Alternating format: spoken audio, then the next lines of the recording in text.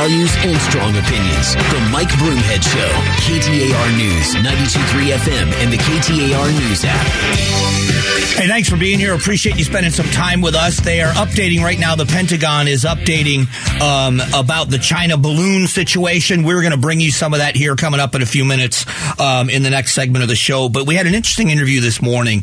I've talked with leadership at the Arizona Senate. We had the Senate president in, and they have an Inflation Reduction Act going in the Arizona State Legislature, in as much as the Arizona Legislature believes they can affect inflation, that it is a national problem. And one of the ideas that they have at the state level is to outlaw cities and towns levying taxes on food from the grocery store and rent. So if you have a mortgage, which usually, if you think about it, it's not always the case, but people consider this, and I think it's probably true, that it is people that are renting are the ones that are not able to afford buying. So they are people that, I'm not saying they're lower income, but they're the people that, you're trying to help. So they want to stop these cities and towns. They want to make it outlawed in Arizona, against the law in Arizona, to levy a tax on grocery store food and taxes on rent. And the League of Arizona Cities and Towns, Tom Belshey joined me. He's their executive director. Talked about a little bit of what this means. He used the town of Taylor, Arizona, which is up in the White Mountains. By the way, I love the White Mountains. I love that entire area from, Heber and Overguard. I love Taylor. I love Snowflake and Sholo. I just love it up there. Springerville is such a beautiful area. It's just, it's heaven up there. And so he used the town of Taylor as an example. A little town like Taylor, Arizona, up in the White Mountains, food, to the tax on food for home consumption or, groceries is 35% of their general fund. Now, Taylor, Arizona doesn't have the diversified economy, say, of a Phoenix or, a Tucson or Mesa. And so for them, that food tax is an important way for them to provide the services that they do. That's public safety, water and sewer, roads, parks and recreation. But he goes on to talk about Taylor and gives out a pretty big number of how much of this money it would affect Taylor. What they will be forced to do is raise taxes somewhere else. They don't have a property tax, and so they would be forced to raise the sales tax rate on the other items that are in the sales tax base. We believe that when you reduce the number of items that you can tax in your tax base, everybody pays a higher rate for everything else. Now, what Mr. Belshey did say was he threw out the number of 35%, that 35% of Taylor's budget comes from the food tax. Now, that seems like a big number to me. I don't know how many dollars that is compared to the town's budget. I don't know. But if 35% of the city's budget or the town's budget is fed through a food tax, now, I wonder what that food tax is. If I were on the other side of this, if I were the Senate president or anybody else in leadership that's promoting ending this tax, I would use that as an example as well and say 35% of your town's budget is being funded by taxing the food you eat from the grocery store. Now, again, I'm not a proponent of any of this. I am talking about these things. I'm talking just about both sides of them right now. But the people that are proponents of this, ending these taxes, are saying you should not be taxed for food and shelter. That principle sounds pretty solid to me. And I think that would be a bipartisan issue as well, meaning that there's a lot of, the Democrats are saying this is about working families and families on a tight budget. They shouldn't be paying extra. Well, you've got to find other areas to make that revenue up. And Mr. Belshey acknowledges that they would have to find other ways to find that revenue. Is that the best way to go? The other part of it, and I didn't get to this with Mr. Belshey, is about should the state be telling cities and towns how to govern what works best for their cities and towns. I believe in small government at the local level. And to me, when I think about this and the state doing this, that's the one thing that sticks in my mind and says maybe this isn't such a good idea. Because at its principle, taxing people for the necessities doesn't sound like the right thing. I like to see low taxes like everyone else. I want to see the government run as lean as it possibly can. But this is about where they get those dollars, not what dollars they get. And if 35% of the town's budget is coming in, that's what he said, and that's the way I heard it, and everybody else around here heard it, thinking it was a large number. And what I did with Mr. Belshi, and I do this with all of my guests, is I have an opportunity like I have now to comment on what I heard, but I wanted you to be able to hear the other side and hear completely what they had to say. He talks about Gilbert. He talks about the idea of a retail tax. We passed a law several years ago based on the Wayfair case that was passed in the courts that said that online retailers have to remit tax based on where they sell something. So, I live out in Gilbert, and so if something is sent to my house from one of those online retailers, then I have to pay the tax, and that tax goes to the town of Gilbert.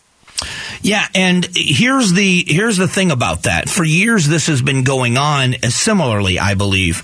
As a contractor, when I was in the contracting business as a subcontractor, and many of you out there that are doing just that, even if you're owning the company or you're running around right now in a work truck, going to people's homes and businesses to add things or repair things, you're a service technician. You could be an AC service technician, a plumber, an electrician, but you're in the service industry. The owners of the companies that do that construction have to pay what's called a privilege tax, and you have to buy a privilege tax license. And each town has a different tax in this industry. So it doesn't matter if I work in your town once a year or I work in your town once a week. I have to file a report every month to your town council or city council, a report that says, here's the amount of work I did in your city. This is what the tax I collected is. Here's a check for the taxes I owe you. And if I haven't worked in your city, I still have to remit the report that's zeroed out and says, I haven't worked in your city this month. And they keep track that you do this. So it adds to the red tape. But what it is it's forcing me, even though my business is based in, or was, it isn't anymore, was based in Phoenix. I don't have the business anymore. When I'm doing work in Gilbert, I'm paying taxes in Gilbert, and that customer is being taxed in Gilbert, and I'm sending the check to Gilbert. But it's also Chandler and Mesa and Phoenix and go west, go north, and that's the way it works. So this isn't necessarily a new thing in that regard. And so how do we fund, or how do we make sure that towns and cities are able to fund themselves? But is it a principle that most people in Arizona would believe to be true? And that principle is people should not be taxed, because it's not every city that does this. It's a small amount of cities that do this. You should not be taxed for food and shelter. Food being grocery store food, not restaurants, not fast food, but the food at the grocery store. It's a great question that we'll continue to ask. Coming up in a moment, we are going to update you. How concerned should we be about the Chinese balloon in U.S. airspace? We'll address it next.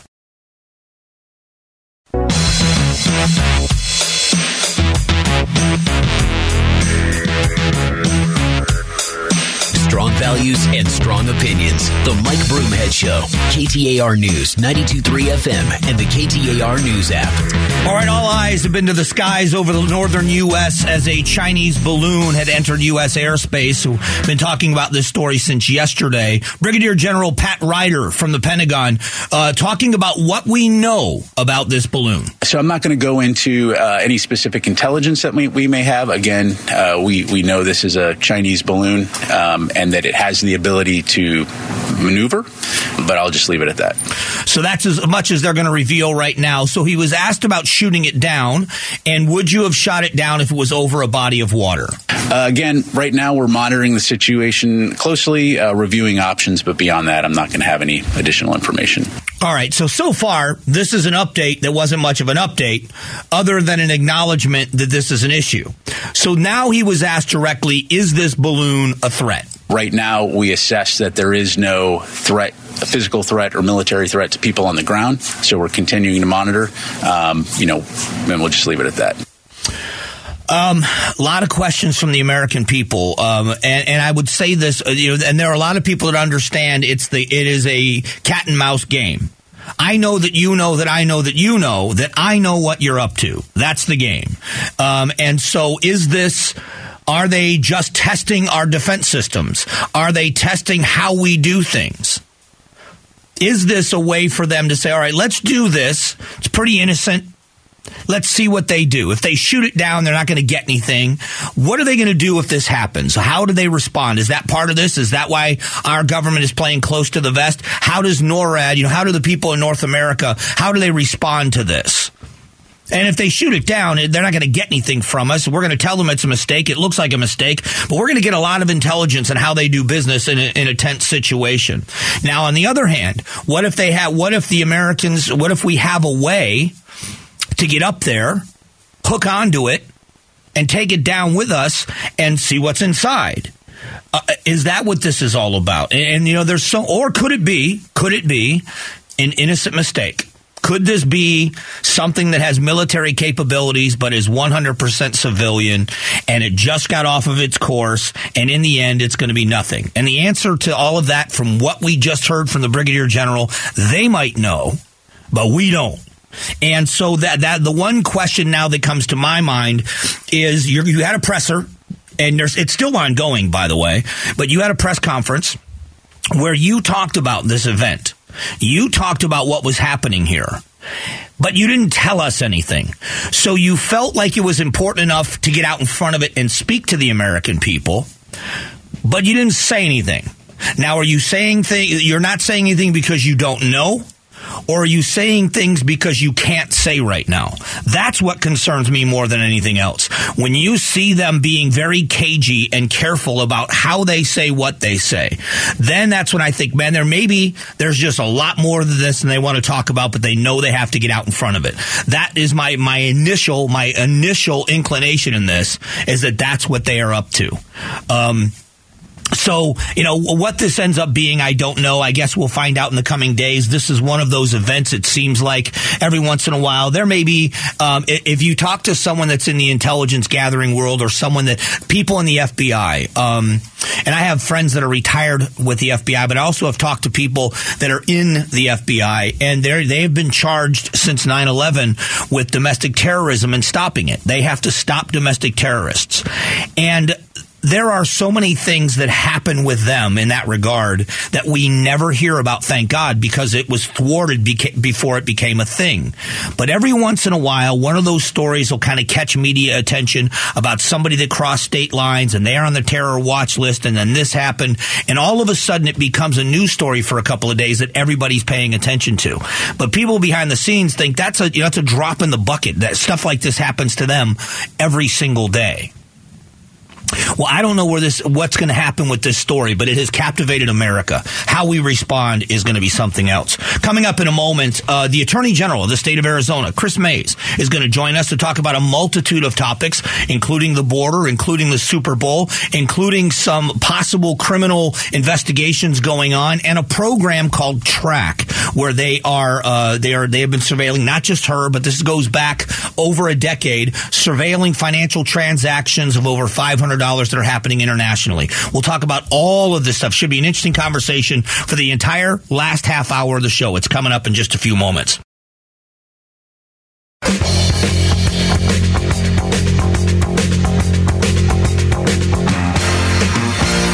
Strong values and strong opinions. The Mike Broomhead Show. KTAR News, 92.3 FM, and the KTAR News app. I am very excited about this conversation. Joining me in the studio for the first time, I get to see you as Attorney General, Chris Mays. First of all, congratulations. Thank you, Mike. It's good to be with you. It's good to see you again. Congratulations on your huge win. that landslide victory. That landslide victory. But congratulations in all seriousness. Yeah. Serious business to talk about, and I know there are a lot of different things. And I want to start with one that I saw the story, looked worrisome to me. We had the ACLU lawyers on saying that this Track program, which is tracing financial transactions across state lines and across international borders of over $500, they said it's like a dragnet. It's too all-encompassing. They believe it's unconstitutional and dangerous. what do you say about this program? So here's why I defend this program. And you're right, this is a program that started, kind of back in 2006 and was continued on to 2014. It's been supported by both Democratic and Republican AGs over the years. It is very effective in helping law enforcement agencies, including mine, combat sex trafficking, human trafficking, but especially going after the cartels and drug trafficking. In the past and still to this day, this is how money laundering happens around, especially drug trafficking. The cartels and drug traffickers use these wire services to transfer money. They're not using bank accounts or regular banks. They're using these wire transfer services. And so data has been collected from them that allows, and usually non-identifying data, but, it does allow us to identify patterns and then to go after people ultimately who we think are engaging in these crimes. So it's really effective. I do think there's some areas for potential reform, including, do too many people have access to it? When you, so if you have a bank, like I use Zelle on my bank account, it's not going through your bank account. It's going through these, like Western Union and other transfer services. Is that the case? About Zelle, I don't know, because I think that's associated with Bank of America. So because I use it myself. I use it on my Wells Fargo account. On your Wells Fargo account. So I don't know about that. It's really sort of, Western Union type of services.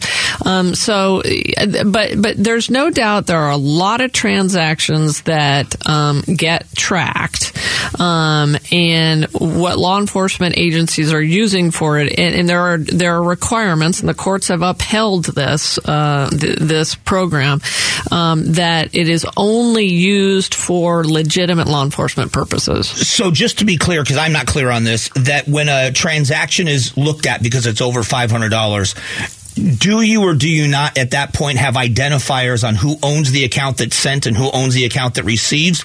Or is it something that if you see a pattern, you go and get more information? That's a good question. It'd probably be a question for the director of track. Okay. I mean, keep in mind, this is a separate entity that is, really. And you're talking with them? Yes. In fact, on Monday, I have a meeting with the director, the executive director of track. And some of these details I will get from him. It is, my understanding is in most instances that it's not identifying, and we're looking at patterns, but it does allow them to eventually go after the individual if they think that person is engaged in crime. Okay, great. Let's shift to something else I think is immensely important that has also got to be stressing your office a little bit, is we've got the Super Bowl here. So we've got all in a row, Barrett-Jackson and all these car auctions, the WM Phoenix Open simultaneously going on with the Super Bowl. I talked this morning about how groups are trying to knock down and get rid of sex trafficking, human trafficking.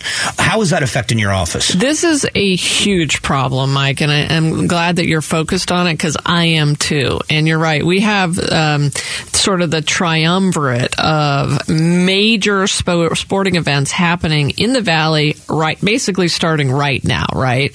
And you just identified them. And what happens oftentimes, it happens year-round in the Valley, unfortunately, and in Arizona. But what happens is you start to see sex trafficking occur, around these events. It attracts this kind of activity. And we are doing everything we can from a law enforcement standpoint, and I won't go into the details of our operations, but I can tell you we are engaged from a law enforcement standpoint to strike back against this, and to catch these rings and these guys that are doing this. I will tell you, and I think you know this, the hotels where it had been occurring and does still sometimes occur, doing a better job of training their own people. Right. What I'm to identify it when it's happening. Okay, you see these situations and identify it and try to stop it. What I am worried about increasingly are short-term rentals being used for sex trafficking. trafficking at this time. Yeah. Airbnb, VRBO, hosts who are not present at the house to see if there's sex trafficking going on. And so I am calling on VRBO and Airbnb to make training mandatory in the same way that many of the resorts and hotels are making it mandatory, or at least doing it for their employees. Yeah, it's interesting. I have a lot of friends that work in the hotel and resort businesses here, and they talk about the focus not being about that you don't want the reputation of having prostitution in your hotel. It's more about identifying and getting these sex traffickers. We even hear organizations advertising and saying, this is what to look for. If you see something that looks out of place, and getting the public involved to see and trying to let people know, if you're going to do this here, all eyes are on you and we're going to catch you. Yeah, and I think you make a really good point, which is this is really about going after the people who are doing the sex trafficking. The organized criminal aspect of this, not necessarily going after the women who are the victims of it, right? In many cases, these are women this is not necessarily a voluntary activity. They're being used or they're being forced into this activity. So we want to go after the men, but especially the organizers of the sex trafficking, and that's really important. But we need the hotels to be helping us to catch these guys. We need to also make sure that short-term rentals, which, as you know, we have a massive short-term rental industry here in Arizona, are also fighting it. Yeah, it's when you see the ugly side, sometimes it's children that are being trafficked, and it's terrible. These kids are victims, and I'm glad you said that we're not looking to target them, but to break that ring up, to give that child or that woman an opportunity to get away is amazing. Yeah, we've got to disrupt that ring, those networks, and it's got to be a year-round effort. It's definitely heightened during the Super Bowl. Obviously, we have a lot of people flooding into the valley right now as you and I speak, but it's a year-round problem. All right, the Attorney General, Chris Mays, is joining us. We've got one more segment with her. We're going to talk about some of the ongoing things here in the state of Arizona. Stick around.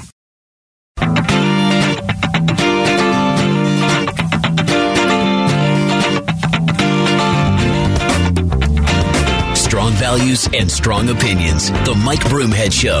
KTAR News, 92.3 FM, and the KTAR News app. Hey, happy Friday. We're spending a few moments with the Attorney General, Chris Mays, and now let's talk about some of the other things that are going on. Let's start with, there were some pretty strong words from the Secretary of State's office recently, and he said that he has asked your office to look into possible felony charges as the gubernatorial candidate, Kari Lake, was posting pictures of what looked like signatures of Arizona voters. He said it violates specific laws in Arizona, and he asked you to do something about it. Where is that? So what I can do, Mike, is I can confirm that we did receive the Secretary of State's referral about that matter. I really can't say too much more than that. Obviously, we have other referrals on election matters. In general, what I say is, people need to be careful. When it comes to voting laws, we do have voting laws. We have laws on the books that people need to be careful about. And obviously we will take a close look at any of these referrals and all of them that we receive. All right. So obviously, if there's, I don't want to put words in your mouth, but if you're in an investigation or contemplating, I don't want you to compromise it. So let's talk about the supervisor, the chairman of the Board of Supervisors of Maricopa County, Clint Hickman, recently wrote a letter, and he's so frustrated. And I've known Clint for a long time. He didn't take it with a grain of salt, but he wasn't as animated when it was happening to him. But when other elections workers were being threatened, he asked for you to pursue criminal charges. What can you say to that? Well, what I would say to Clint and to all elections officials across Arizona is they now have an attorney general who is going to vigorously prosecute anyone who engages in death threats against our elections officials, violence, threats of violence, attempted interference in our elections. I will also seek and go after any legislation we need to make it easier for me to prosecute these death threats against our election officials. Mike, this is a massive problem. We were talking earlier off the show, but we now have a third of our counties that have had a top elections official resign due to the death threats that are happening. And that's insane. We can't have a democracy if we don't have people who feel like they can carry out our elections free of these death threats. We can't have a democracy if a third of our elections officials are feeling like they have to resign to protect their families. And it's interesting because we do have, and I understand people being upset with some things that happen in Maricopa County with the election, but there's a way to handle and channel your anger, and then there's a way that crosses the line, and a lot of what we've seen has crossed that line. Yeah, I mean, we saw that down in Cochise County, we saw that in Yavapai County, we've seen it in Maricopa County, where members of boards of supervisors, elections officials have had death threats come in. Some of them have had to go into hiding. As you know, I was born and raised in Yavapai County. I'm a former Republican myself. The Republican elections officials in my home county resigned due to death threats from basically the folks on the far right wing. But, that's not okay. That is just not okay. And so people need to be on notice that they now have an attorney general who will prosecute this behavior. I will not allow this to go on in 2024 and 2026. All right. So now I'm going to throw you a curveball because you just reminded me of something. You brought this up. You said that you are a former Republican. Yeah. So do you believe with that being part of your life that it puts you in a better position to work with both sides of the aisle? Or is there animosity from some people in the Republican Party that you switched over? You know what I mean? Does it hurt you in some ways? I don't know. I don't feel the animosity. I think it does maybe put me in a better spot. I certainly understand. I understand Republicans. I was a Republican up until early 2019. So it's not that long ago that I was a Republican. I'm also from rural Arizona, so I deeply understand rural Arizona.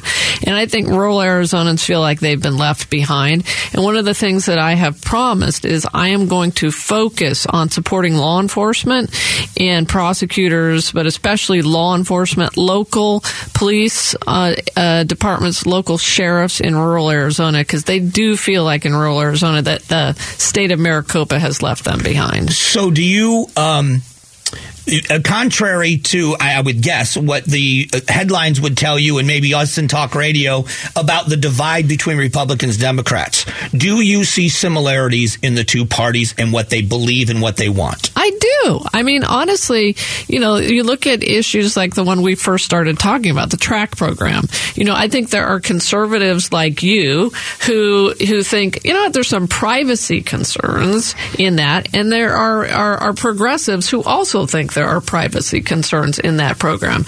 In rural Arizona, there's a huge amount of agreement on issues. And, you talk to a rural sheriff or a rural police chief, they don't talk about politics. They don't talk about whether you're Republican or Democrat. They talk about public safety, and everybody is concerned about public safety. So I think throughout Arizona, there's a lot of commonality. I think Twitter is a problem. Well, it's funny because I love Twitter only because it's not a real place, and I don't take any of it seriously. Right. So if you look at it that way, it's really funny sometimes. But what's not funny about it is what it does to get people so angry and divided. Exactly. And I think it's funny, but not funny, right? Because we laugh at stuff that happens on there. All the stuff that's been said about me. I mean, we could go on and on. But then there's the dark stuff and the divisive stuff, and that's what worries me. That gets people ginned up. up, and then all of a sudden, and that's where the death threats are happening, right? They're happening on social media, and the algorithms behind these social media programs that are encouraging that kind of hatred. So I guess I got about 1 minute left. It would say maybe your world being on both sides of this helps you, because in your job, it is a partisan office, but it's not supposed to be a partisan office. You're supposed to look at the law and apply the law. Do you think that helps you, having had, being in both places? I think it does. And what I promise the people of Arizona is that I'm going to the degree that I absolutely can, work to depoliticize the Attorney General's office. It is not a Republican or a Democratic office. I hope when I leave this office, whether that's in 4 years or 8 years, people will look back and say that they don't really know whether I was a Democrat or a Republican, because it shouldn't be that way. I so appreciate you coming down, and I hope we can make this, we can do this more often. It would be terrific. That is the Attorney General, Chris Mays, joining us. It is great to talk with her, and because this is the chief law enforcement officer here in the state of Arizona, a lot of things on her plate. So we're going to get updates as it goes on. We got Super Bowl right around the corner. We'll get an update about that. Coming up just after 11 o'clock, we're going to talk about jobless claims have gone down. We are also seeing the new jobs in the month of January skyrocketed. All that's going to be in the next hour of the show. So please stick around.